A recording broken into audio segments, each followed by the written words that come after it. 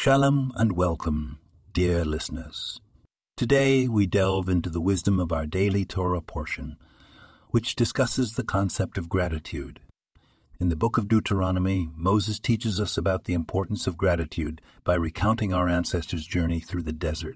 They complained about the manna, the heavenly bread that God provided for them.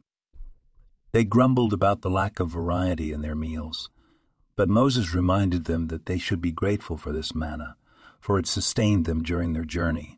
This wisdom is highly applicable to our everyday lives. We often find ourselves complaining about our situations or the things we have.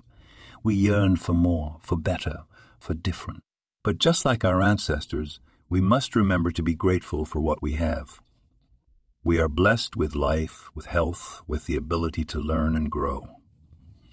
We have the opportunity to connect with others, to build relationships, to contribute to our communities. These are the manna in our lives, the blessings that sustain us on our journeys. So let us take a moment each day to express gratitude for these blessings. As we do so, we will not only enrich our own lives, but also bring a little more light into the world. Thank you for joining us today. May we all be blessed with the ability to recognize and appreciate the manna in our lives. This podcast was produced and sponsored by Daniel Aronoff